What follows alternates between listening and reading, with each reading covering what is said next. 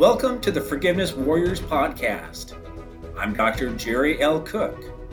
In this podcast, you'll be empowered with the tools you'll need to forgive and let go of a hurtful past. As an author and certified life coach, I'll be your guide, helping you let go of whatever's holding you back and helping you become the forgiveness warrior you were meant to be. How are you? I hope you're doing great. So I wanted to start off doing something a little bit different, and it reveals a little bit of my personality. So I want to start with a corny joke. Now, I have a very awkward sense of humor, and so I'm hoping that this will let you get to know me a little bit more. And if it goes well, I'll keep doing it, and if not, well, who knows? So here's an original corny joke, and I came up with this one. Why was the seamstress leaning against the wall? Because she was so inclined. Okay, quick tangent here. So my wife and I, we've been having a conversation about buying a new car, actually a used car. Do you have any recommendations for what car we ought to get or what kind of car that we shouldn't get? We tend to favor Toyotas the most.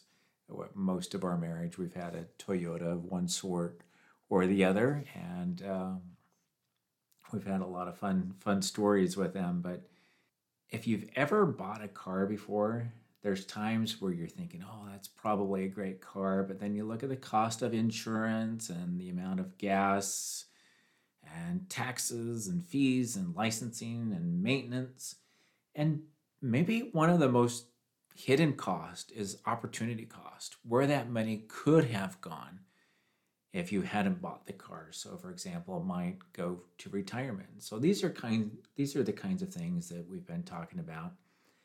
Well, have you ever bought something and then had a great deal, or maybe even just a little bit of buyer's remorse? I know that I have. But by the time you buy something as expensive as a vehicle, you usually won't bring it back. You own it, and it would be a little embarrassing to bring it back. Plus, if you sold the vehicle back, you'd probably get less than what you brought it in for, or what you bought it for, And there are certainly parallels between buying a car and unforgiveness. We buy into the idea that we could hold a grudge or be angry, and at first, the cost or expenses of it are relatively hidden. Maybe it's that you give less energy to your spouse or children or work, but hey, you bought it, right? And you don't want to give it up. It makes you feel powerful. And so you put a lot of maintenance into your grudge. You stew, you pout, you complain, and you think about how life could have been better if it wasn't for so-and-so in your life. Sure, you've thought about giving up your grudge before, but it certainly doesn't seem like you'll get what you put into it. I've been working on a book. I guess it's all about tangents today, but I've been working on a book and I'm really excited about it. I've really put my heart and my soul into it. It's called Hillbilly Biscuits. And it's where a journalist meets an elderly man who shares his life story. And you'll see the connections between the interviewer and the interviewee throughout the book. I can't give away all of the taglines or interesting points, but the elderly man grew up during the Depression. He had a really rough life, but over time he learns about the need to forgive. And it didn't make sense at first. He didn't think that he needed to forgive because, well, he wasn't the one who did anything wrong, so why should he have to forgive anything or forgive anyone? Why should he be the one who has to do the work when it was someone else who hurt him? Well, over time, he learns that the price of unforgiveness is always greater than the price for forgiveness. And it may not always feel that way or look that way, but unforgiveness will steal more of your energy, time, and relationships than will forgiveness. No matter what the cost is for forgiving someone, the price for unforgiveness will always be more. And if you hang on to unforgiveness, it'll probably get passed on to the next generation. The book that I'm writing has been inspired by so many people that I've interviewed. My primary role as an educator, I've interviewed a lot of people about trauma, and I've looked at some different paths or pathways that people go in order to be healed from that trauma.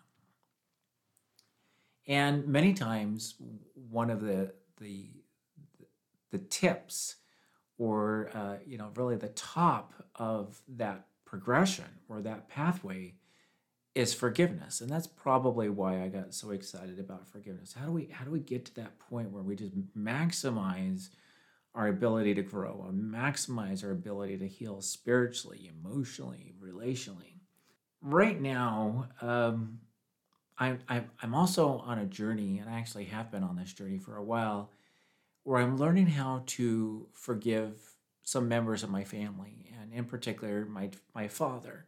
I'll give more details about that later on in a different podcast episode, but this is something that's been going on for a long period of time.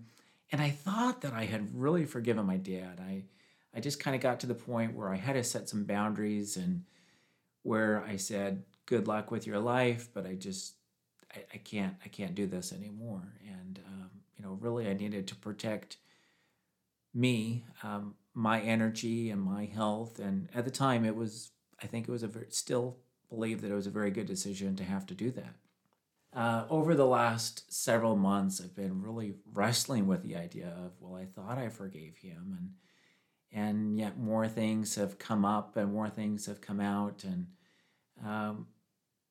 it just creates these triggers, and that brings me back into the past, and I have to revisit. Like I said, I have to revisit this idea of, what does it mean to forgive someone? What does it mean to forgive someone that you trusted deeply?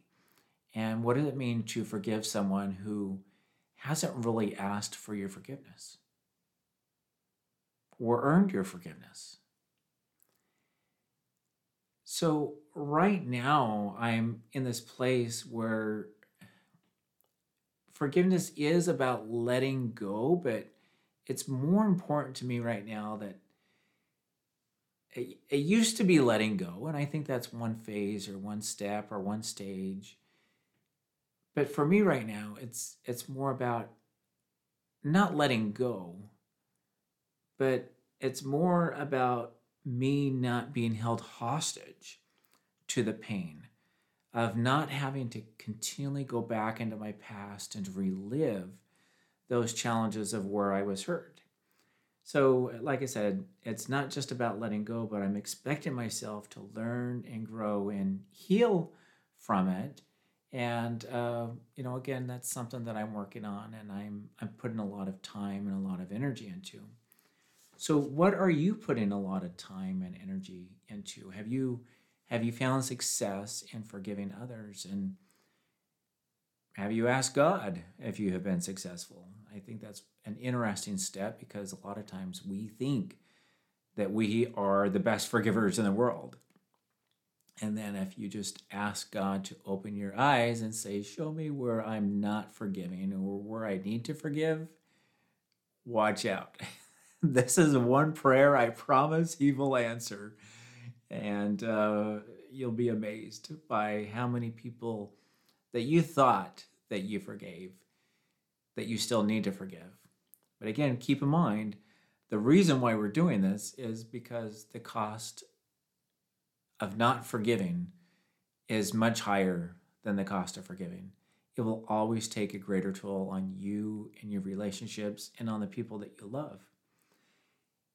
Before signing off, I'd love to hear more about what you're interested in me talking about in the future, and what would help you. Are you looking for some one-on-one sessions from me as a life coach, which I am, a certified life coach, to help you forgive? Or are you more interested in a class on forgiveness, where we work with maybe a workshop where we meet with a bunch of people and talk about forgiveness?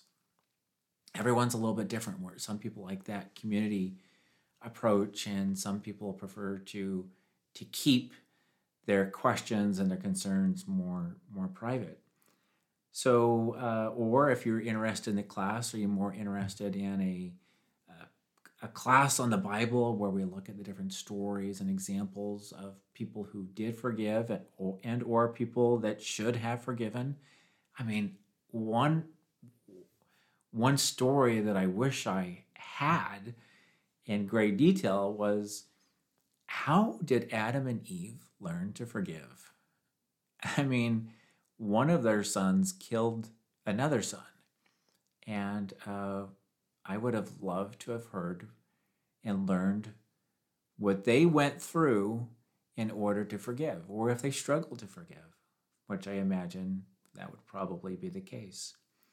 Or are you more interested in learning about forgiveness from a research perspective? So just let me know. I'm very, very interested. There's a lot of different directions I could certainly go. I've shared one of the books that I'm working on, and later on in the future, I'll share about some of the other books I'm working on, and I'm trying to figure out the sequence of when I'm going to publish these different books. But I'm just very excited to share them with you in the future. There's a lot more detail in those books that I'm able to provide in a short podcast episode. So thank you again. I'm just really, really excited to share this message with you. Let me know what could help you. Thank you for joining me on today's Forgiveness Warrior podcast. If you enjoyed the show, please subscribe and share your 5-star review so other warriors can find the podcast. Unforgiveness is a terrible battle, but it's a battle we can win. It's a battle we must win, and it's a battle we will win.